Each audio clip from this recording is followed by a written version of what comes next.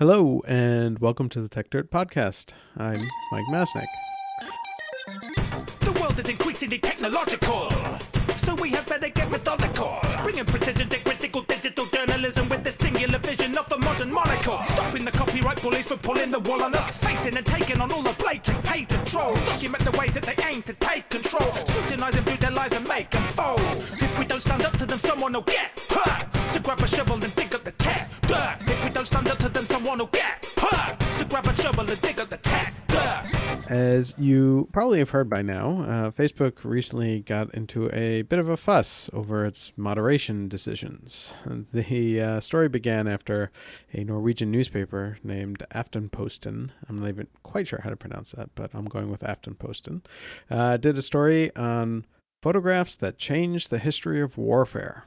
And one of the big ones was an iconic photograph by the photographer Nick Ut from the Vietnam War of a 9-year-old girl completely naked running or fleeing from a napalm attack, running down a street, crying with other children around her and soldiers and explosions in the background. It's a very, very moving image, and it's no wonder that it's become very, very iconic.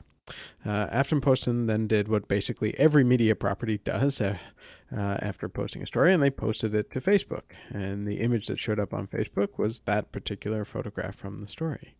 Then Facebook's moderation team, either some random algorithm or its team of low-paid moderators in far-flung places like the Philippines, looked at the photo and said, that's a naked girl. And we don't allow naked girls on Facebook, and therefore that photo needs to come down. And down it went. Aftenposten protested, and the reporter who wrote the story reposted the story and the image, and then he had his personal account suspended. Aftenposten appealed to Facebook again, and they sent back a fairly terse email listing out the rules concerning photos and nudity and saying that this particular photo was not allowed and didn't fit into the rules, and suggesting that the newspaper publisher pixelize the image if it wanted to keep it up. Even the Prime Minister of Norway got into all this and posted the image on Facebook himself and complained about Facebook censorship. Aftenposten then wrote an open letter to Mark Zuckerberg, angrily denouncing him as acting as their editor when they didn't ask for that. And this has kicked off quite a lot of debate, with many, many people obviously attacking Facebook for taking down the photo and then doubling down on the appeal. It also brought back the somewhat silly debate, in my opinion, over whether or not Facebook is a media property or a tech property and what that means for how it handles moderation and news. In my mind, no one actually comes out of this story looking particularly good. Aftenposten's open letter is frankly somewhat ridiculous and condescending. Facebook doesn't have to host its content, and Facebook taking it down doesn't remove the content from Aftenposten's own website.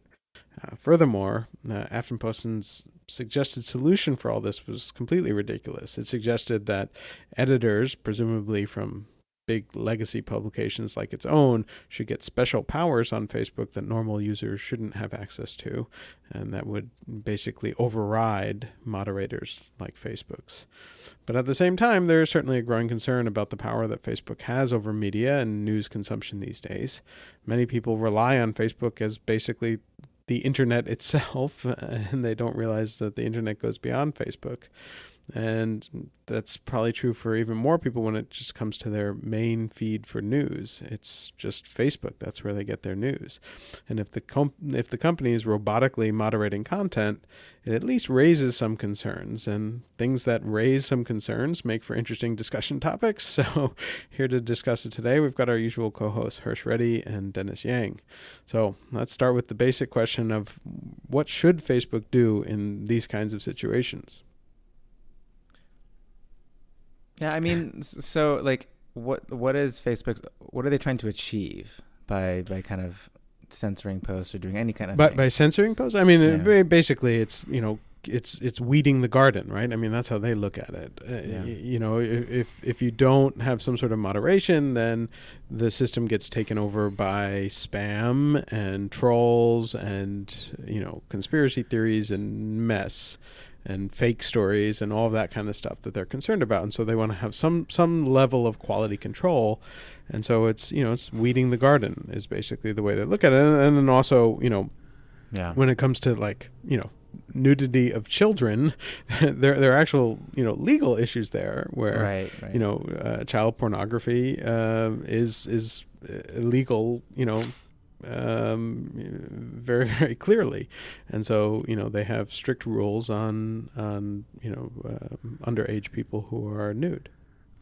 I think there's a couple of issues here that make the discussion a little more complicated than it needs to be. And like you said, the fact that there was a naked child there actually gives Facebook several outs that they probably wouldn't have in other cases where they've probably performed similar kinds of censorship. Mm-hmm. Because it's completely understandable that a company might want to have very, very strict rules when it comes to children and nudity, and remove quite a bit of discretion from the hands of its human censors, because a mistake there creates strict liability, right? Like possession of child pornography is like a very serious thing, and can you imagine the uproar if Facebook failed to censor something that the wider community on the margins even considered even slightly pornographic, right? So in this case, with this photo of the burning girl, if you think about the decision maker in the censor's seat, they probably may not have realized, maybe they were young, they may not have realized what an iconic photo that is, and they may not have realized its historic significance. And so what they saw probably completely met the guidelines, right? Like you said, for like child pornography. And so I can understand that. However, I think that kind of lets Facebook off the hook, right? Because there's been other instances where things were merely violent or merely distasteful, and they've also exercised, this sort of censorship. Now, whether that was like kind of more active censorship where the photo is deleted or it simply doesn't appear in your friends' feeds, you see what I'm saying? They're definitely having an editorial touch there. Yeah. And really the question I think we should ask is, when you have a news feed, it's natural that you do want the company that sort of provides you the news feed to have this magical ability to know what's in your head and eliminate what you would think is spam and yet leave everything else that you think is interesting. You see what I'm saying? But practically speaking, what can they do? I think one of the things they can do that they haven't done is give people the ability to sort of tune what level of sexuality and violence they'd like to see, as opposed to sort of blanket deciding for everyone. And I think that's one of the issues. Yeah. So I don't understand why they haven't done that. Like, I think we should be able to tune sort of our news feeds and say, you should be able to say, I want to see absolutely no nudity. I don't want to see any violence at all. Do you see what I'm saying? And like have some kind of tweaks there. I don't understand why they haven't done that. And I mean, I not too long ago, I'd written a thing more focused on Twitter than Facebook, but I think it applies, in the same way, which is that, instead of trying to build this like giant moderation system for everyone, when everyone has sort of different levels of interest and comfort with different kinds of content, why not actually open up the system? So not just let people design kind of their own, and I sort of, in my article, I'd refer to them as sort of recipes, or recipe filters, but then allow them to be shared. So, you could have a community that says like, this is, we tweak our own filters this way. And then you're taking the obligation to some extent off of the platform itself and letting users sort of set their own, level of comfortableness with that kind of content. Oh, by joining these communities, you mean? Yeah, well, just agreeing like, okay, we're all going to use this filter. We're going to, or you're going to hand over, like, I trust so-and-so to write good filters that I like. Right, to write good filters, or again, or you use a filter and you can make certain tweaks yourself as well. To some extent, I think they fulfill that by having sort of group pages and things. If you had the ability to essentially join a group page and were able to say on the group page setting that, hey, everything that they post, just let it come to my feed, that would basically fulfill that. You could join the groups that you trust and but I mean, it goes beyond groups, right? I mean, it's just your regular newsfeed is not just the groups that you're a part of, right? No, but I understand that. But what I'm saying is, in terms of being able to see otherwise censored content, that would be one way around it, using their existing infrastructure, right? Yeah, maybe. This thing about like sort of having a community of sort of, I don't know, curators is also interesting. But I think it basically is just a different lens to the same thing that already exists, right? It's like a subreddit or it's like a group or whatever. It's just you just have moderators and people can select which ones they want to follow, basically. Right? But Yeah, I think I was going to say it's a little different than moderators in that I wasn't talking about moderating or curating the content itself, but the actual sort of filters instead. So it's a little bit different, but I get your point. Sorry, Dennis, go ahead. So here's my kind of question about this. Was the problem with Facebook kind of censoring that image, was the problem that Facebook did it? Or like kind of unilaterally on their side, kind of, I think was that the problem that I don't know what's the issue there? Yeah, I mean, I think that the concern that people had was that that it's Facebook doing this, and to some extent, Facebook is, so the complaint that the newspaper had in particular was that they blamed Mark Zuckerberg directly as if he's the one sitting there going, "This photo shall not pass," which is obviously ridiculous. I mean, but they kind of blew it a little bit out of proportion. Yeah, sure. Right. But they were basically saying that they're taking over the editorial function, and nobody wants that, so if people want to follow Aftenposten, they want to follow Aftenposten, and they trust the editorial decision making of the Aftenposten editorial board. And so they were upset that their content Facebook is censoring, right? But this right. is on Facebook's platform, right? Like Aftenposten is free to post whatever they deem appropriate on their website. Yep. And Facebook has no problem, no power to censor those photos, right? Right, exactly. And so that's like the pushback, which is like, this is not really censoring you. You have your own website and you have all your content there. But so I can see this from both sides, right? And I go back and forth where I look at it from one perspective, I'm like, yeah, and then I look at the other and I'm like, yeah. Because so let's take the censorship bat out of, because as soon as you start screaming censorship, and this one, people are screaming child pornography even before it began. So what if Facebook, instead of censoring the photo, just made it so that it never showed up in anybody's news feed, right? And nobody ever saw it. Right.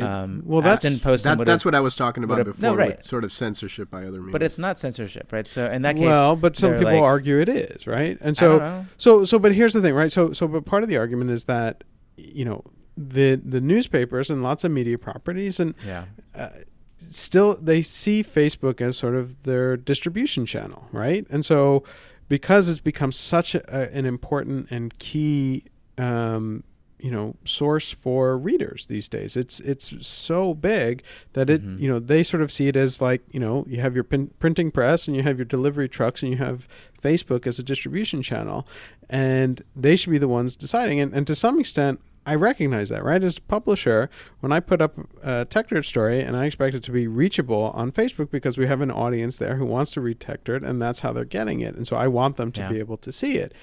Now, at the same time, I recognize that it's Facebook's platform and they have every right to then moderate it and curate it the way that they want to. Yes. And I don't have a right to do that. But because it's become such a key place that people go for news, and it's such a big distribution channel from the media side, it's a little tough to take that you have this third party who's then deciding whether or not your readers, the people who chose to follow you in some cases, can even see the content that you've chosen to give them. But I mean, on the flip side, this has probably been the best week of traffic for Aftenposten than they ever had, right? Right. So there is the play up the controversy aspect to it. This censorship is the best thing that's ever happened to them. and yes, and I agree with that too. You have this sort of counter speech, right? Somebody tries to shut down your speech, you speak out back, and then that creates the controversy. For this, I think it's something, somebody, somehow, something effect. Yeah. So, I mean. Yes, but then, and I agree with that, and I've made that point plenty of times. If someone does something really unfair, that you have, thanks to the internet and the fact that anyone is a publisher in some sense or another, like you can speak out, and the injustice of it, which was the reaction that many people had to this, that this was unjust, or unjust, and that that creates the story and changes the narrative. but there is also some element of like, yeah, but not every controversy gets that much attention. Right. Not every controversy goes viral. And should you have to create a controversy every time Facebook makes a stupid editorial decision for whatever reason? Right, you shouldn't. But what I will say is, from the other side, you're saying that, hey, newspapers should be able to post the content that they post, right? And their readers should be able to see the content that they post the way they post it. I will argue that clickbaity article titles are the newspapers creating content specifically for the Facebook platform. And if they're going to say that, be like, no, we're gonna stick to our standard editorial process and post what we believe is what the reader should read. Then I'm gonna challenge them to never write a clickbaity title ever again. Yeah, you are absolutely right. And in fact, right, I mean, this is where some of this debate started from, was like just a few months ago, right? I mean, the whole concept of clickbait basically came from people trying to game the Facebook system, right? And just a few months ago, Facebook basically declared that they're now downranking clickbaity stories and news in general. And this is kind of the news sites kind of making their own bed, right? Yeah, totally. I mean, it's completely reasonable to then to argue back the point that it's like, yes, like, Facebook has become the, this sort of key distribution channel because the newspapers made it that way. And so for them to then complain when Facebook, pulls the rug out from under them is maybe a little hypocritical. Yeah, it's a lot of it. I don't know. Well, if you look at the way sort of Facebook acts as sort of the prime sharing mode in the United States, I think it should be recognized that that's not the case in like other geographies, right? Like, for example, there's a lot more direct ways people share. In the United States, it's true. Facebook and Twitter and these kind of more curated feeds are probably more prevalent. But like, for example, in India, people just use these shared WhatsApp channels. Yeah, and then Snapchat is a huge channel. But I mean, Facebook is still really big in a lot of places, including India. I mean, Facebook is very big in India. Sure, it's big. But what I guess what I'm getting at is, I think, if Facebook becomes way too heavy-handed, right? I feel like that will be sufficient impetus for like one of these other modes of communication to sort of even gain steam in the United States, right? Or in Norway or all these other places, right? I don't think... I know everyone thinks that just because they have their biggest social network is on Facebook, that's a very insurmountable barrier and that people will never stop sharing there. But I think Facebook actually is kind of constrained.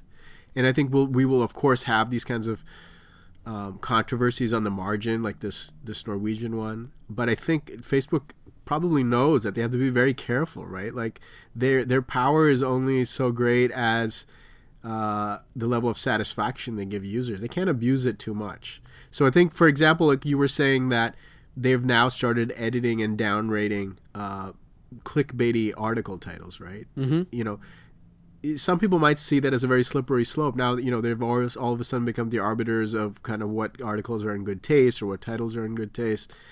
You can imagine that becoming like very what's the word for it? A very constrained environment, right, for independent creators, that they have to fit into sort of Facebook's the mold that Facebook wants article titles to fit into. So that would be one concern. But I'd actually think that, if they get too cute with that, there's a number of other outlets that people share things like Reddit, etc. And I think they'll just lose traffic ultimately. People will spend less time on Facebook if it becomes this very safe, very predictable sort of a news feed. Do you see what I'm saying?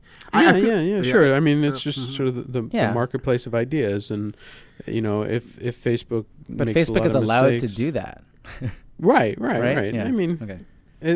I don't think anyone... Well, that's not true, right? So, I actually just had an argument on Twitter with someone who was going on and on about Facebook's responsibility, and I was like, well, who defines Facebook's responsibility? It's Facebook, and there's the basically what the person I was arguing with sort of kept going back to was that this was such a sort of obvious error that Facebook should be regulated for it.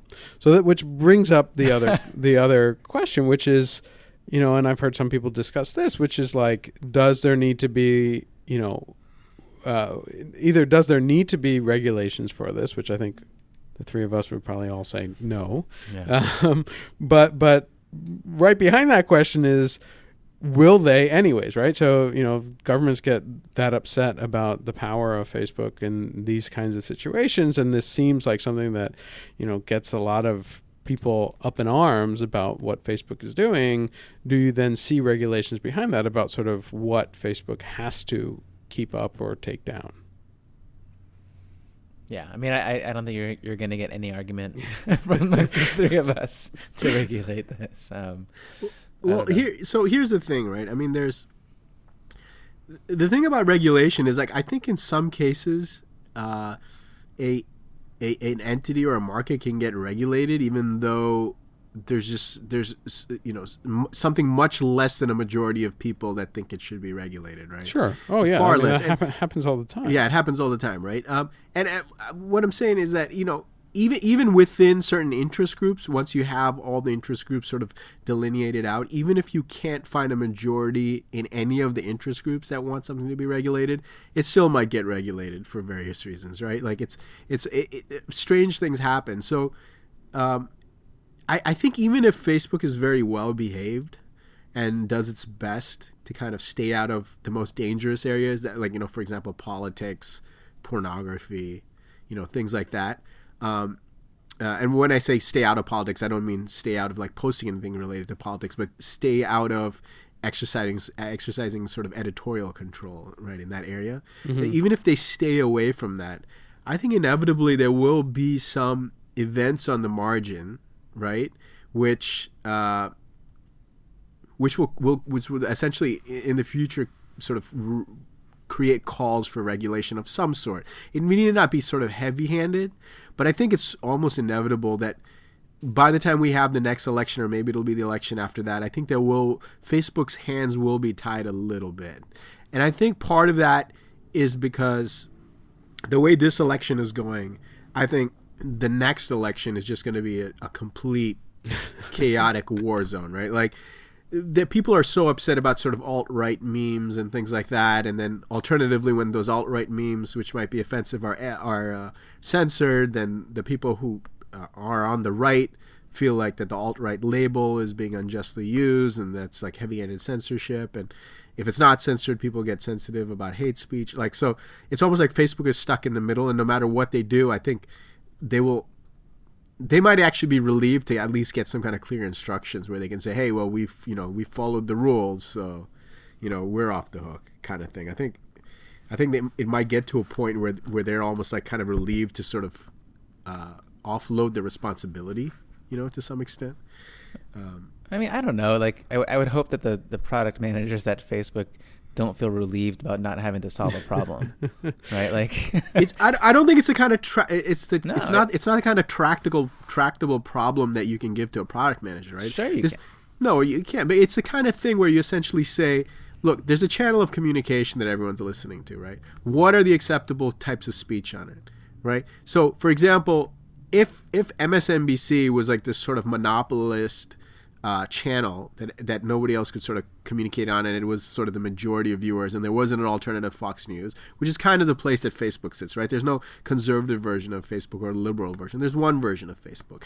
If MSNBC was sort of a monopoly, you better believe there'd be no compromise with that product managers of MSNBC could come up with in terms of what the editorial tone should be of their broadcast, right? Like, no matter what tone you take, someone's going to be upset about and call it censorship when you don't give prominence to their messages. It's not a question of the technology. It's a question of... it's not a technology. I feel like you set up a straw man there, but like... Yeah.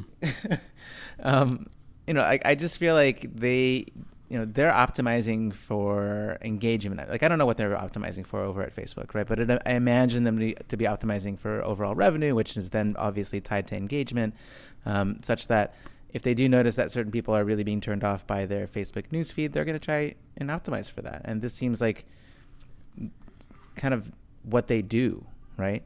And yes, it's a complicated problem. But you're talking orthogonally to the issue, right? Dennis. You're talking about how do they optimize for revenue. But the problem that we're discussing is the fact that when they optimize for revenue or to make the feed more pleasing for a particular person or edit it in any way, another party has a problem with that. And that's the problem that calls for the regulation. And that's the problem that you haven't answered. Like, how do they, sitting as product managers with that skill set, or really any skill set, how do they solve that fundamental conflict, which is that people call for regulation? Where's that conflict? They can call for regulation, right? Like, but to them as building a good product, like, yeah, sure, you can complain about the way I run my product, but great, complain. No, but that's exactly my point. My point is, with those complaints will be sort of the impetus to regulate, right? So you're basically coming around to sort of under what fiat? Like, you have no power to.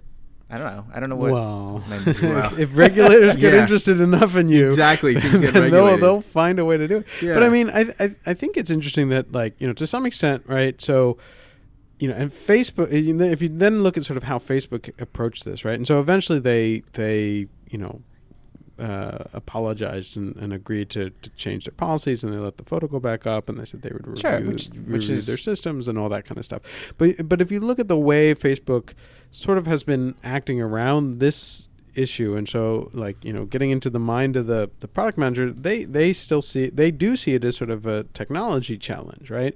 So it's a I mean, did they ever say if this was an algorithmic censorship? No, they didn't say. I mean, there are two things, right? So nobody knows what the first reason why it was pulled down, but we do know that once it got escalated, then there was definitely a human, and that human, I believe, not in Facebook headquarters, or something, but they upheld it, and they sent a little description about these are the only cases in which nudity is allowed, which is like, and it's funny because I don't have the paragraph in front of me, but if you look at the paragraph of things that are allowed, where sort of nudity is allowed, it's all clearly like examples of previous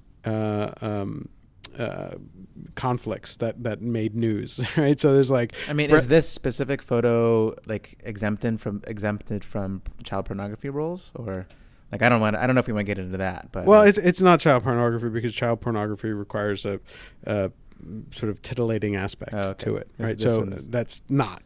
Right. Yeah. But there are certainly, finer lines between, like, well, what counts as child pornography versus what is not. But it's not a child pornography picture. Okay. But sorry, I got a little off track. But it was sort of so algorithmic that you had this, you had this guy, I think in Germany, this sort of, where it was escalated to, who was looking at it and just saying, like, these are the rules, this doesn't qualify. These are the rules, this doesn't qualify. Like, could not set up Facebook does not have a system that says, we need to make an exception here, and we should. Like, it was only like once it became a big deal and was all over the media that, basically, Mark Zuckerberg did step in and say, like, we need to fix this. And so, like, could you see a setup that is more like, so I'm thinking of an example like, Zappos, right? So Zappos is really famous for their customer service, for, they sell shoes and stuff, but they've empowered their customer service agents to basically do whatever is necessary, whatever you think is appropriate, as opposed to having, like, very strict guidelines and rules. And therefore, like, Zappos customer service is pretty famous for, like, doing silly things, but being completely reasonable about it. If a human comes to you with a real problem, figuring out a way to solve it. But you guys are totally glossing over one of the key aspects of censorship systems, which is that you can't have that kind of one-off flexibility. And the reason you can't have the reason you can't have it is because people will complain about favoritism and different standards across different kinds of content. So you need clean rules, and you can see this on YouTube all the time. But people already complain about that with Facebook's. No, but why do you have to have clean only going it's only going to get worse then, right? Because then somebody from some kind of alt-right area will essentially say, hey, look, I made this kind of content that had this kind of nudity or whatever, or violence, and they edited it, and then this sort of progressive website did it and they didn't edit it, right? And it's because the censor who's sitting there will have different kinds of perceptions of those things, and then that will only make Facebook more of a target for regulation, right? Then we get to discuss it and, like, as a culture, understand what we think should be censored or not. Right? I mean, there was, like, this whole example too, where it's like I actually think, like, context matters, and that's where the flexibility actually helps. I mean, there was this example, right, like, not too long ago, and I don't remember the exact specifics. And again, this is on Twitter, and basically, someone had said, basically there was a mob that went after someone, and people who are familiar with the story can figure it out, but I'm not going to get into the who's who here. But, a mob of people went after someone. It was very nasty. And basically the person who was accused of inciting that mob, whether or not they actually did it, was then banned from Twitter. And the person who was on the receiving end, the victim of sort of the mob behavior, had tweeted out some stuff very, very angrily in response to being attacked, which was, you can understand why. But then somebody, kind of as a test, basically took that person's tweets and then tweeted them back at that person, and they got banned. Right? And so I don't know if that was not clear at all from my No, I understood exactly what you said. What you said was exact speech that someone used that was a quote-unquote of the victim category. Yep. That exact speech was mirrored back to the victim by someone who was in the sort of majority category. Sure. And the person in the majority category got censored, and everyone took this to mean that sort of Twitter is this very kind of censoring sort of right-wing voices or something like that, right? Essentially. Yeah. Without identifying the parties involved. But again, like the context actually didn't matter there. But it is tough to see that at times when you look at the two things. You're like, here are the two exact same tweets, and one leads to an account suspension and one doesn't. That does feel unfair. But then when you look at the wider context and you take a step back and you're like, well, is it? And it becomes a tougher problem. But I think, I think a platform like a Twitter or a Facebook can make an argument that, if you give some flexibility to people at, an upper level. So if the content decisions are, raised, protested and raised to a certain level, that they should have some flexibility to look at the wider context and determine whether or not it's appropriate to allow the content to go or not. And I don't think that, I don't think the world ends when that happens. In fact, I think you avoid the situations like what happened with Aftenposten.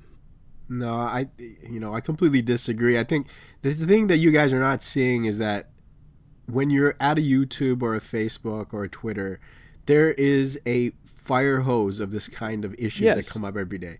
And what you are asking for is an army of extremely nuanced individuals first, which is difficult to assemble. No. I am not saying first, because I agree. I totally agree. Like, I recognize that problem, and I make that point. Like, there are a lot of people who assume that it would be easy to filter all this stuff.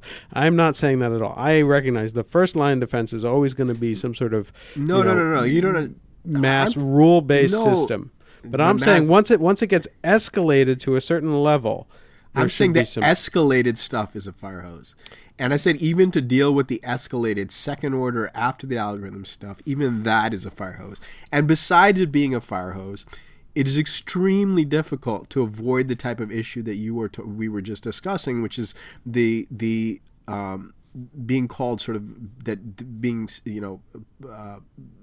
being portrayed as sort of a favoritist, right? That's very difficult, especially since... Yeah, but nobody's saying they have to avoid being called a favoritist, right? No, but see, this is... Now you're falling in the same trap as Dennis. You're essentially saying, well, essentially, as companies, let's just not worry about what Washington, D.C. could do to us as a result of that, right? They have to be conscious that they I never might... said that. I never said that either, nor implied it. No, but essentially what Dennis was saying was that, hey, don't worry about it. When they come to censor us, then we'll have a discussion as a community, like, as a business, as if that's like a good thing, that you might sort of be put on the chopping block of regulation. Wow, based on I said that. Well, that's what essentially. What did you say, Dennis? When I was saying, this will lead to censorship, right? Because people will be upset because there's all this perceived favoritism. You essentially said, yeah, and then we'll have a discussion about it.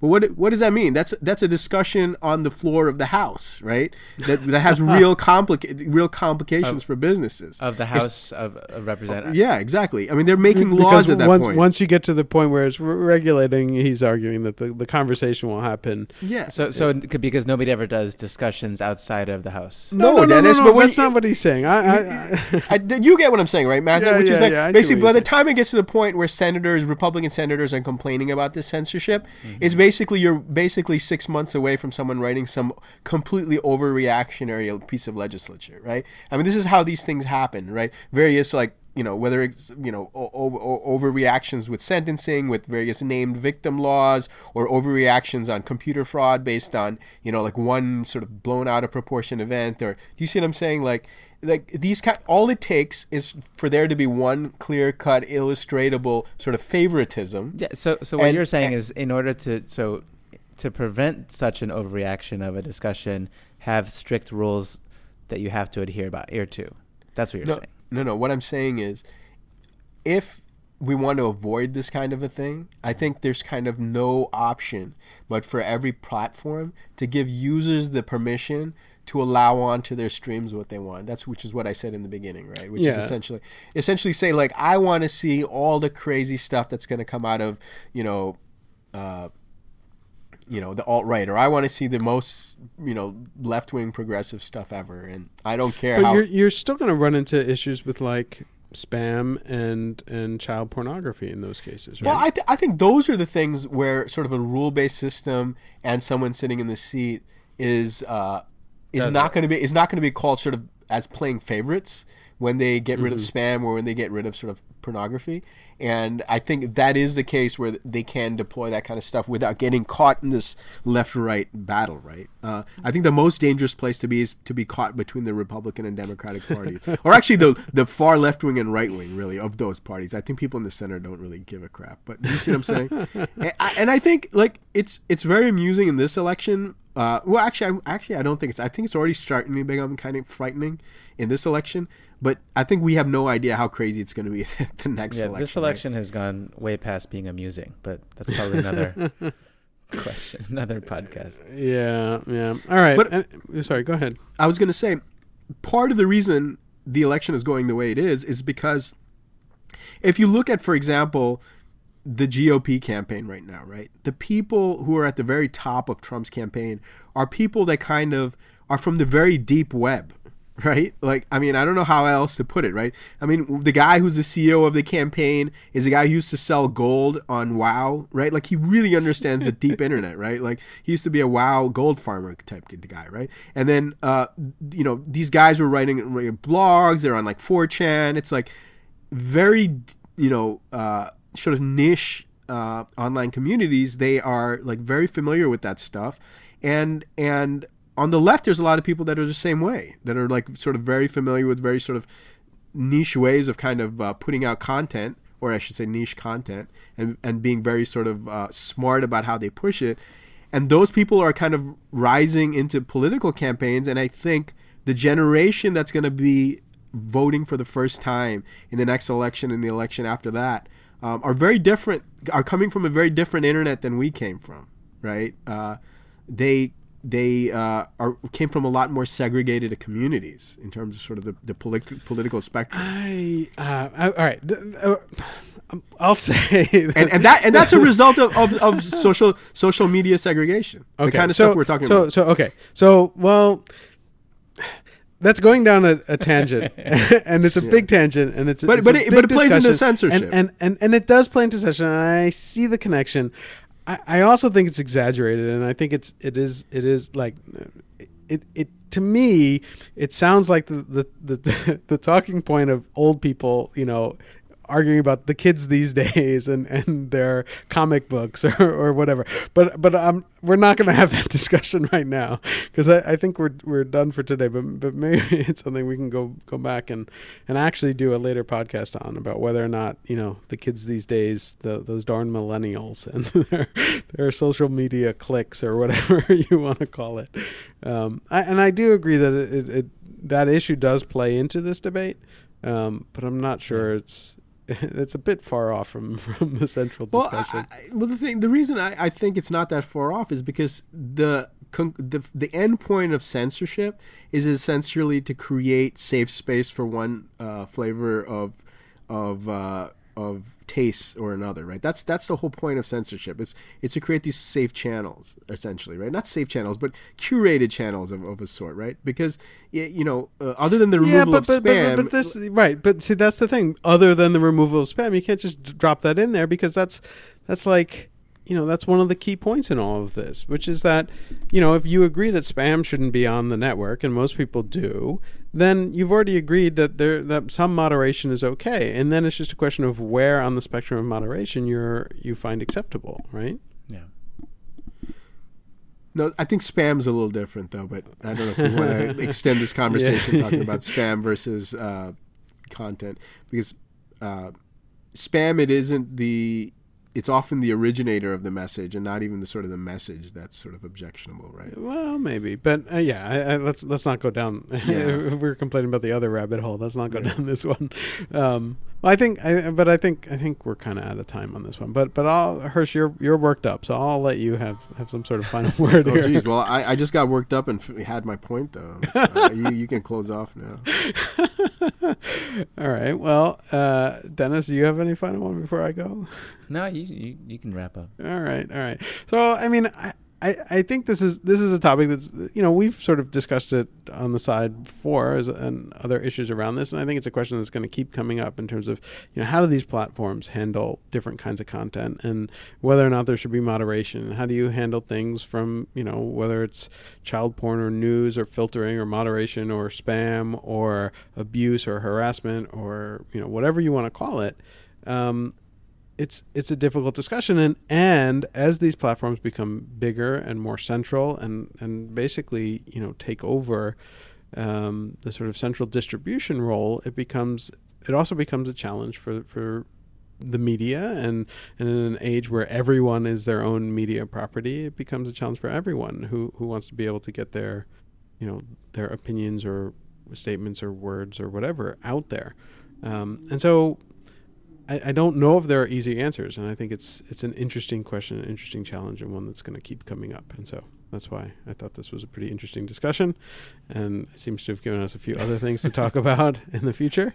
So thanks for having that discussion, and thanks to everyone who's listening, and we'll be back next week. Bye, guys. Bye. To grab a shovel and dig up the tap. If we don't stand up to them, someone will get. To grab a shovel and dig up the tap. If we don't stand up to them, someone will get. To grab a shovel and dig up the tap.